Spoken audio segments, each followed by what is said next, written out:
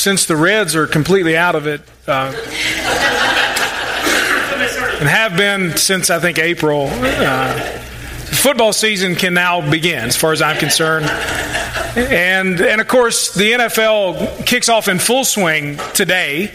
Lots of games on the schedule this afternoon, and every team is going into it thinking that they have a chance. I mean, they're 0-0. They haven't lost a game yet. And so you're going to see today, if you like to watch football in any way, you're going to see teams that are all really trying their best to execute their game plan, trying to win. It would be weird to see, and it would be very obvious if you watched a game, the quarterback takes the snap from the center and then just stands there and waits to be tackled. Or he hands off to the running back who looks for the closest defender and tosses him the ball so they can run it the other way. Now that's going to happen. It may not mean it to, but that may happen. But it would be really weird and really obvious if you knew they were trying to lose. And in sports, sometimes that has happened. Way back, nearly 100 years ago now, the Chicago White Sox gave a World Series to my Cincinnati Reds way back in 1919. They were trying to lose the game. It would seem ridiculous if you watched any sporting event and you recognized very early this team's, they're trying to lose. That doesn't make sense. It's counterintuitive. Some of us in this room today are so highly competitive that it wouldn't matter what you're playing or against whom you're playing it, you would never try to lose. Doesn't matter if it's your 3-year-old grandson or granddaughter, you're going to try to, coming after you. The idea of trying to lose is just so ridiculous in so many cases. And yet, honestly, today, that's exactly what I want you to do. I really, really want and hope that the conviction today from the Lord is for you every day to try to lose. To lose on purpose. To lose on purpose every day. To completely give up everything about you, to lose yourself on purpose, to act like that quarterback who takes the snap and then just stands there, to give the ball away, to lose on purpose, to do what most folks would think you really don't have to do. I mean, they would tell you, you're such a good person. I mean, there's nothing more that God would ever really want from you except how good you are. Just keep being that good person you've always been. I mean, surely God appreciates that. And I want you to know this morning that the call leaving here today, the invitation, is not to go out and be good or to be better than good, but it's to lose. Absolutely to lose everything about you. I'll tell you that I really and firmly believe this is going to be a sermon with incredible potential. It has great potential to go in one ear and out the other. I'm just going to tell you up front. Great potential this sermon does. To say, well, I've kind of heard that before. I mean, you've preached on this scripture before, which I have. I mean, this is the one that you kind of always tell us, okay, this seems to be one of your favorite verses and whatever. Okay, all right, I got you. It's got great potential to go in one ear and out the other. I think really also, though, it has great potential to change your everyday life. I mean, how you live each day. And the truth is, whichever potential it has is up to you. The choice is yours, and it's yours alone. And so I really hope and pray that this sermon is not one that just goes in one ear and out the other, but it's really one that we take to heart and we say, God, what do you want to do in my life as a result of this scripture? As a result of what Jesus said and asked in this scripture, God, how is it that you want to change my life? And so I hope that you'll be in prayerful consideration of that through the whole sermon. Whether you hear what I say or not, I pray that you'll hear the scripture and you'll hear the question of Jesus. We're in week 6 of 8, and so we'll finish this up in a couple of Sundays. A series called Red Letter Questions, looking at the questions that Jesus asked, and he was so good at that, so wise, so insightful. He knew everything about the people that he was talking to, and he would ask them questions that would cut to their heart. Maybe you've had a question like that before, and somebody just stops you in your tracks, and you say, well, I hadn't thought about that before, or you know what, I see what you're getting at. You're right. And that's what Jesus was doing. He was trying to cut to the core of who was he talking to? Who were they? Would they examine themselves? Would they allow these questions to penetrate their hearts and examine them and then to begin to transform them? And this whole series, as I told you from the very beginning, it really has just been to look at these questions, to determine what our honest answers are, and then let God deal with our hearts. And I told you from the beginning that this series, these ideas would be completely pointless if we're not willing to submit to the Lord's examination. You don't answer to me. We're in this together, and hopefully we can be some accountability for one another. But you don't answer to me. I'm not a priest for you. Jesus Christ is your one and only priest, and so you answer to Him, and He's the one who needs to examine you. So I hope that's where we are, that we're allowing ourselves to be examined. And I told you also this series would be pointless if we weren't honest with ourselves and honest with God, and maybe honest with other people if we need to be. But if we're honest and we're willing to submit and we're willing to be examined, I think these questions can change our lives. And this, as I said, has a great potential to change your everyday life. They changed lives back then, these questions did, and I believe they can change lives today. So look with me in Luke chapter 9. And this is one of my very favorite passages of Scripture. It's just one that resonates with me. It's one that I remember easily for some reason. It's something that God has really used to convict me and to help to keep me, I hope, on the right path. Luke chapter 9, we're going to look at verses 23 to 26. Verse 9 or verse 23, the first word says, "Then." Now, just so you know, let me catch you up real quick. I don't want to take anything out of its context and pick up these verses and plop them down somewhere else. What's going on during this time in chapter 9 is Jesus had sent out His disciples on some teaching missions, some evangelistic missions. He told them to take nothing with them, just to go where they were received. And so He had sent them out. They were doing what He was doing.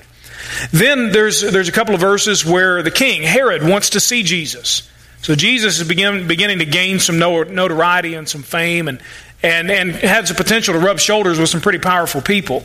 Then the story tells us Jesus feeds the 5,000, where the guys come up and say, "Look, we don't have much. We've got some bread and some fish." And Jesus says, "Look, I got this. It's enough. You all just get ready to pass it out." And so He asks the Lord to bless it, and it is blessed, and they collect much more than they actually needed. That's in this chapter as well. Then you also have in chapter 9, Jesus, the record of Jesus asking His disciples, "Who do people say that I am?" And Peter says, "You're the Messiah, the Son of God." That's all in this chapter. And then we get to the part where verse 23 begins. And he says, "Then He said to them all." So He's gathered all these folks around, not just the disciples, but everybody who was gathered, the audience from the disciples, from all the folks in chapter 9 here that are gathered around Jesus. He says, "If anyone wants to come with me," He's going to give them what you could essentially call the rules of discipleship. If anyone wants to come with me, here's what it's going to be about. I remember the first speech from the coach every year when I was at Murray State. They fire you up. Here's the way it's going to go. They may be thinking this is what it's going to be like. Hey, guys, let's gather around. Let's talk about the upcoming season. But instead, what he tells them is, look, maybe some of you think this is going to be just a big pep rally and things are going to be so great for you and everything's going to be exactly the way you want it to be. And some of you feel like you're going to be a part of something that's incredible, see some miracles, get to do some things that nobody else can do. But he's going to go on to tell them, look, if you really want to follow me, if you really want to be my disciple, let me tell you what it's about. Not just a pep rally. There are lots of folks that have been following Jesus around up until this point, looking for the miracles and wanting to see the signs and wonders that He had done. But He tells them, really, that's the wrong thing to seek. If anyone wants to be a follower of mine, you want to be my disciple, you really think you're ready to do this, here's what He says. Deny himself, take up his cross daily, and follow me. Now, we've got a little bit of a problem, I'll just tell you. And I know it's a problem because Jesus addressed it then, and it still applies in every church today. That we need to hear this same message. We don't really get what discipleship is all about. We don't really get it. Now, I'm not saying that to insult you. I'm saying that we, not you, but we don't really get what it's about. In most cases, most Christians say, what does it mean to be a disciple? Well, it means I believe in Jesus, and I try to do some things that He might want me to do, and so on, and okay, and I'll go to church on Sundays, and I try to live a pretty good life and do some good for people, and okay. And that may be included in the idea of following Jesus, but it's a very muted and abbreviated version of really what Jesus calls His disciples to. we prove in some ways that we don't really get what discipleship is all about. Maybe one of the ways that stands out most to me is that often our commitment to Jesus is situational. It depends on what's going on. He says here, deny himself. If you want to be my disciple, you must deny yourself. Now, what he's talking about there is not denying yourself just certain things. Well, okay, I'm just going to not eat that, or I won't do this, or whatever. It's not about denying yourself just certain things. Like sometimes maybe during the Lent season, or when you're in front of me, you're not going to do those things, or whatever. I'll never forget when I was in high school. I told you earlier that you don't answer to me, and this is just case in point, and I've shared this with you before. But I'll never forget playing on the high school baseball team, and guys would let loose their language, which consisted very simply, it was very simple language. They just kept it about 4 letters for most words, and simple form. They could remember those very easily. And so my high school coach told me, he said, I'm just too dumb to think of bigger words. And so I said, okay. And so they would immediately look at me and say, oh man, I'm so sorry. I'm so sorry. And I just look at them, I said, I guess I appreciate that. I don't know. I said, but you don't answer to me. It's not about denying yourself or not doing these things when that person happens to be around, and you don't want the pastor to think something, wrong, like you're a sinner. You don't want the pastor to think you've actually sinned ever in your life. Come on. It's not just about those things. Or hey, when I'm at church, or when I'm around someone from church, or when my parents are here, or when there's a chance I'll get caught, or when the situation calls for it, then I'll kind of follow Jesus. A lot of times, if we're honest with ourselves, our commitment to the Lord is situational. It depends on what's going on. It depends on who we're around. Jesus says, if anyone wants to come with me, it can't be situational. He just says, deny yourself. When? All the time. Deny yourself of your own agenda, your own plans. What is it that my agenda is for my life? Renounce your own agenda. Deny yourself. Lay down any attempt to be righteous on your own. Any attempt to get to God on your own. Any idea of self-sufficiency or self-determination or self-confidence. The truth is, we're really just situational in our commitment to the Lord, showing that we don't know what discipleship really is about. If we come to Jesus just sort of because the situation calls for it, if it only fits our agenda, suits us at the time, or helps us to meet our needs and our desires, maybe your commitment, you would say, if I'm honest, is situational. I'm on board with Jesus. Really, so long as He's on board with what I feel and what I want and how I think about this situation. So long as my prayers are answered the way that I want them to, when I want them to, then I'm good with Jesus. He's on board with what I'm doing. I'll get on board with what He's doing. So long as I still retain control over most of my life and I can feel like I got it together and nothing is out of my control, then I'll follow Jesus at that point. So long as I can remain convinced that good people go to heaven, and that's all really it takes, and I can just kind of feel good about that good folks do, and there's no way a good person could be denied access to a holy and perfect God. Well, I'm okay with following Jesus then. He says, deny yourself. No situational stuff. And then He says, take up your cross. How often? Daily. Every day. Take up the cross. Now, what they would have immediately thought of was not wearing a cross around a gold necklace. Nothing wrong with that. Any particular problem with that. That's okay. That's not what they would have thought of. They would have thought of a condemned criminal carrying his own cross to his place of execution and being tortured along the way. It was not a pretty piece of jewelry. It was an ugly, awful, horrendous thought for someone to carry a cross. It meant simply they were on their way to die. Their sentence was simply a matter of time and execution, literally. And so they would not think of, carry your cross and hey, it's just a kind of a good luck charm and isn't this neat and hey, hang them up all over the house. They would have been, they would have revolted at the idea of a cross. And He says, take up your cross. You begin to understand what he says discipleship is about.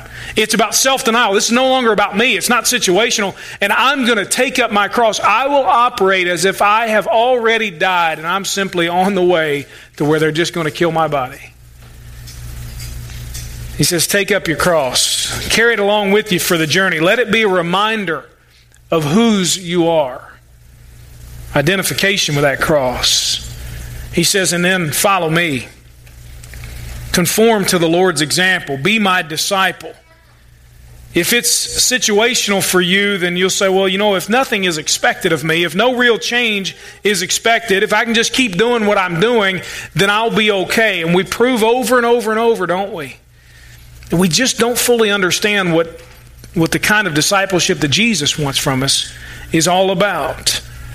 Another way that he highlighted here as you keep going into verse 24 that we don't fully understand, and he wanted them to get it, we don't fully understand always what discipleship is about. He says in verse 24, for whoever wants to save his life will lose it, but whoever loses his life because of me will save it. And he goes on to say in verse 25, what is a man benefited if he gains the whole world and yet loses or forfeits himself? Sometimes we prove we don't fully understand what discipleship is about because we're way too comfortable in this world. Way too comfortable. And I will say that in some ways we've been lulled to sleep, and it's a little bit unfair because we've been able to be very comfortable in this world. We've kind of had it our way, if you will. We've had preferred status for so long in our country as believers in Jesus. And sometimes that can lull us to sleep. Whoever wants to save his life, whoever wants to be rescued, whoever wants to be kept from harm, whoever does not want to be destroyed, whoever wants his inner self, his soul to be saved, must lose it, he says. The focus can't be on the here and now. Can't be on having everything that this world has to offer. That's not Jesus' form of discipleship. Whoever wants to save his life, whoever wants to hold on to everything here, he says, will lose it. Ultimately, you're blinded. You've been fooled. But he says, whoever loses his life because of me, out of loyalty to me, will save it. Whoever's not real comfortable in this world and says, you know what, I'm here, and this is where I am, but this is not my home. Whoever has that perspective, Jesus says, whoever takes the idea and the mindset that, you know what, this stuff may be okay. And in and of itself, it's not bad to have this or to do that or whatever. But you know what? That's not my focus. And if the Lord took all that stuff away, I'd still follow Him. He says, whoever's got that focus, whoever's willing to give all of that up for my sake, out of loyalty to me, will save his life, will not be destroyed. Jesus went on and he talks in verse 26 about how we don't get exactly what discipleship is all about. For whoever is ashamed of me and my words, the Son of Man will be ashamed of him when he comes in his glory and that of the Father and the holy angels. The Son of Man, he's talking about himself. He says, whoever's ashamed of me, whoever just adjusts to the temperature of society. You want to understand about discipleship, it's not situational. It's not being comfortable in this world, and it's certainly not adjusting to the temperature of society. He says, whoever's ashamed, whoever refuses to own me in the eyes of people. And I'll just be honest with you, this is not news to you. It's getting more difficult to own Jesus in the eyes of people. It's okay to be sort of spiritual. It's okay to be a good person, so long as good is determined by somebody other than Jesus. It's getting more difficult. I don't know that we should be surprised, but it's getting more difficult. And the truth is that it's always been difficult to truly be a disciple of Jesus. It's been comfortable. It's been situational. It's been okay to adjust the temperature of society, but if you really, really give it completely to Jesus, there are problems. He says, if anyone is ashamed of me, then guess what? I'm not taking up your case before the Father. You've got no place with me. If you're not willing to publicly declare, and that doesn't mean, I was talking with our young people this morning. We were talking about what does it mean to truly be a witness for the Lord. And I said, it's not just about standing up on the lunch table and shouting at everybody. That's. But unless you're willing to give witness to, what, I've been changed. Let me tell you what I've seen and heard. I want to help you see what I've seen. I want to help you hear what I've heard. I want to help you experience what I've experienced. I want to truly just be a witness wherever and whenever I am. We don't really get what discipleship is about. Now that's our problem. Jesus makes it clear that he wants these guys to know, look, don't think this is situational. I mean, don't think you can still remain comfortable in this world. Don't think that you can just do what you want and adjust to the temperature of society and still follow me. I hope this so far is not going in one ear and out the other. Great potential. Recognize the problem. Be convicted by the problem. Repent of the problem. And then make a choice. Because the great question in all of this is found in verse 25. What does he say? Our choice, according to Jesus, is about what we're willing to lose. Look at it. What is a man benefited? What is he profited? Other versions may say. What is a man benefited if he gains the whole world and yet forfeits or loses himself, his soul? What are you willing to lose, he says. He lays it out. And it's a rhetorical question, because we know you've gained nothing if you lose your very soul. But isn't it interesting how often we go through life thinking we can have both? This is not a both-and proposition. It's an either-or. And so a choice must be made. It would be great. I'd love it if this were both-and. You do whatever you want in this world, and you just pursue all the things that everybody else pursues, and you set your sights on more and more and more and whatever you want to accomplish here. Don't really worry about the Lord until maybe it's closer to the time when you think you might die, and then, kind of okay. Don't ever worry about any of that other stuff, because God will take care of it, because just be a good person and that'll all be fine. That's the world system. It'd be great if it was both and. Jesus makes it very clear there is a distinction and a very stark dividing line. What are you willing to lose? Because the truth is, as Jesus talks about here, we've got a choice to make. You're either going to lose the world to save your soul, or lose your soul in order to gain the world. This first, of course, he's talking about salvation. He's first and foremost talking about our souls and their eternal destiny. And so when he says this, he's talking about gaining the whole world and yet not being truly a child of God and spending eternity in hell. That's what he's talking about. And I realize that for most folks here, as I look out, I would venture to say that most folks here would claim that you have faith in Jesus Christ. You say, yeah, I do. And I'm not going to try to question that this morning. I would say, however, that if God is speaking to you, and maybe you come to the realization that I've just been playing a game with this Christianity thing, and I've just been trying to make it look right, and maybe today is the day that you'd shock everybody and truly repent of sin and give your life to the Lord, then today is the day. And do that, and we'll celebrate with you. I want you to know that. I'm not going to get you up here and say, well, this person's been playing a game for 25 years, and let's all shame them because now they're finally coming to the realization they don't really know the Lord. We're going to celebrate with you. I want you to know that. And I would, listen, that would be, to me, the biggest celebration. Let's baptize you just right now. We'll feel it to be cold, but let's fill it up and let's go with it. Honestly, we're not going to shame you. And maybe today you just realize, I'm not talking about getting re-saved. Once you've been saved, and, God makes it clear that He's got your soul, and that's fine. But maybe today it is. Maybe you say, I'm tired of playing games. I think for most of us, however, we would say, I feel confident in my salvation. I believe what I believe, and I've given my life to Jesus. And then the question becomes, I wonder if we understand what we're losing by trying to gain this world as believers in Jesus Christ. What are you losing in your pursuit of the things that this world has to offer? Is it costing you your marriage, your kids, your joy, your peace, your integrity, your reputation? The truth is, Jesus is presenting a choice between the temporary and the permanent. What won't last and what will last. Which is your sight set on? It's a choice between the immediate and the delayed. I'll be quite honest with you. The idea of delayed gratification isn't something that kids only struggle with. It's all of us. We want what we want, and we want it right now. And if I have to pray about it for the next 15 years, are you serious?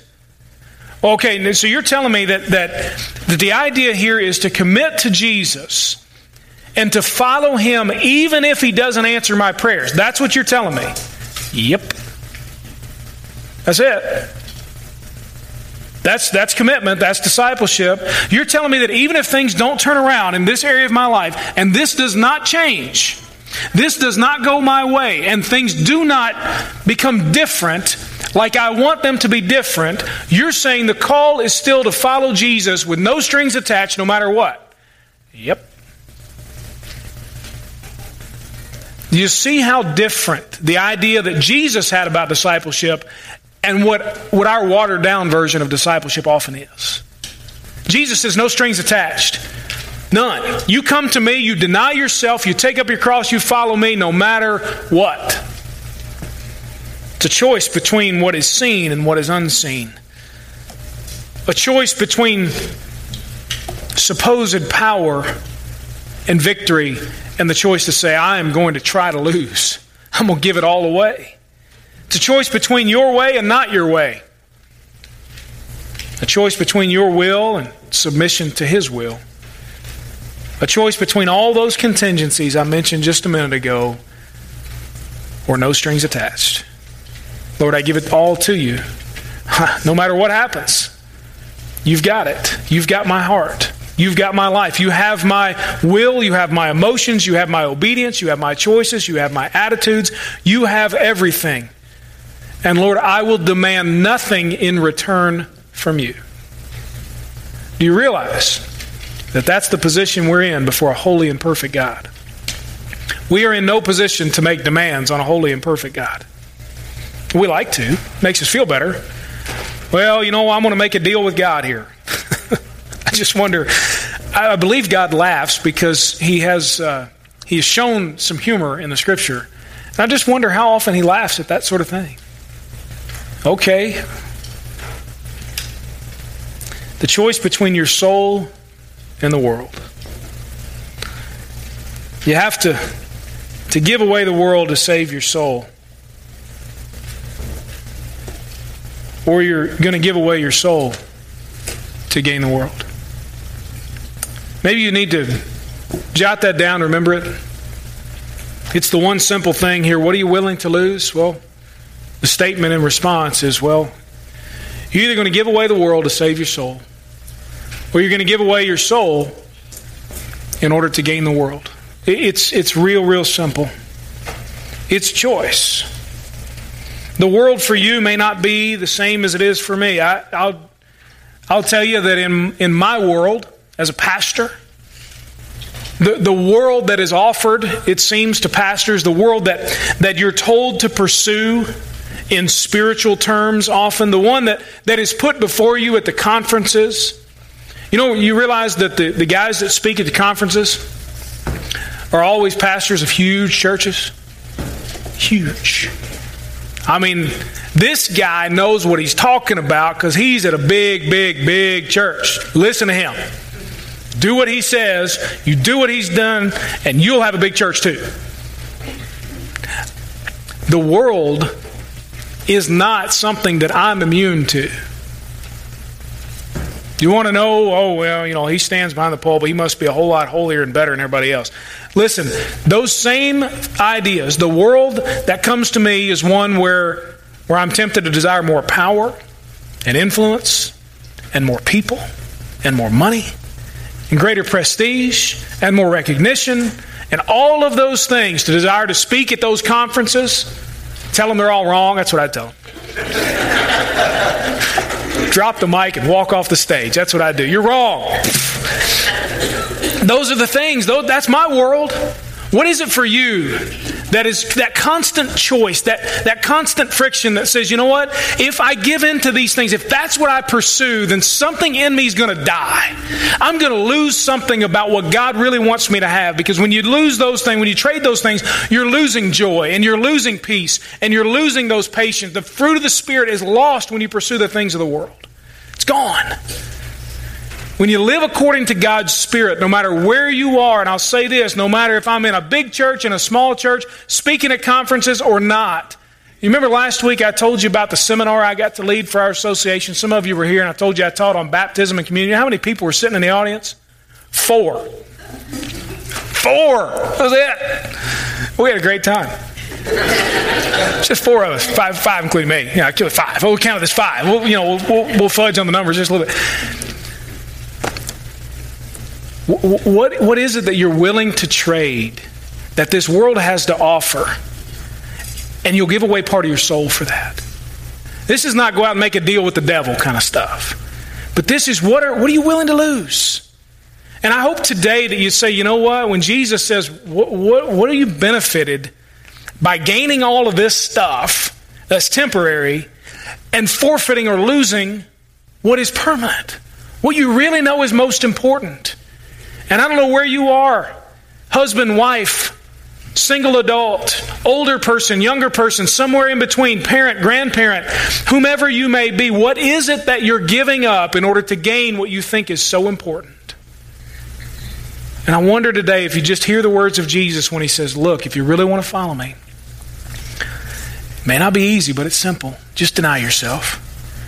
Every situation, just say, no, I don't belong to myself anymore. Take up your cross, march as if you are a dead person walking, and follow Him. What are you benefited? What are you benefited if you gain the whole world and lose your soul? I wonder if you could imagine for just a second, what would it be like to be free of all those pursuits that never end? That never end. I'm not saying you have to go quit your job. Some of you say, I'd like that. Give me permission to do that. That's not what I'm saying. But what would it be like to live free, even in the job you're in, even with the responsibilities you have, even in the role that you have that has to make money? But what would it be like to be free of those pursuits that cost you so much? What would it be like to not chase that anymore? What would it be like to have joy and peace and fulfillment in life that doesn't come from what you do or how much money you make or how much you gain in this world? What would it be like? And this week, I would just challenge you just for 7 days to begin to say, you know what? I'm going to feed my soul more of Jesus, more of His truth. I'm going to feed my soul more of Him, and I'm going to starve my soul of this world. And I'm going to start this week and just see for 7 days, God, what can you do to transform me from the inside out? What are you willing to lose? Are you willing to give up the world in order to gain back your soul? I sure hope so. That's what discipleship is really all about. The denying of yourself and taking up your cross and following Him comes with no guarantee of circumstantial difference, but it comes with a guarantee of the power of the Holy Spirit living inside of you. And let me tell you this: love, joy, peace, patience, kindness, goodness, gentleness, faithfulness, self-control, that's worth more than anything this world has to offer. I guarantee you, and you know it's true. Let's pray together.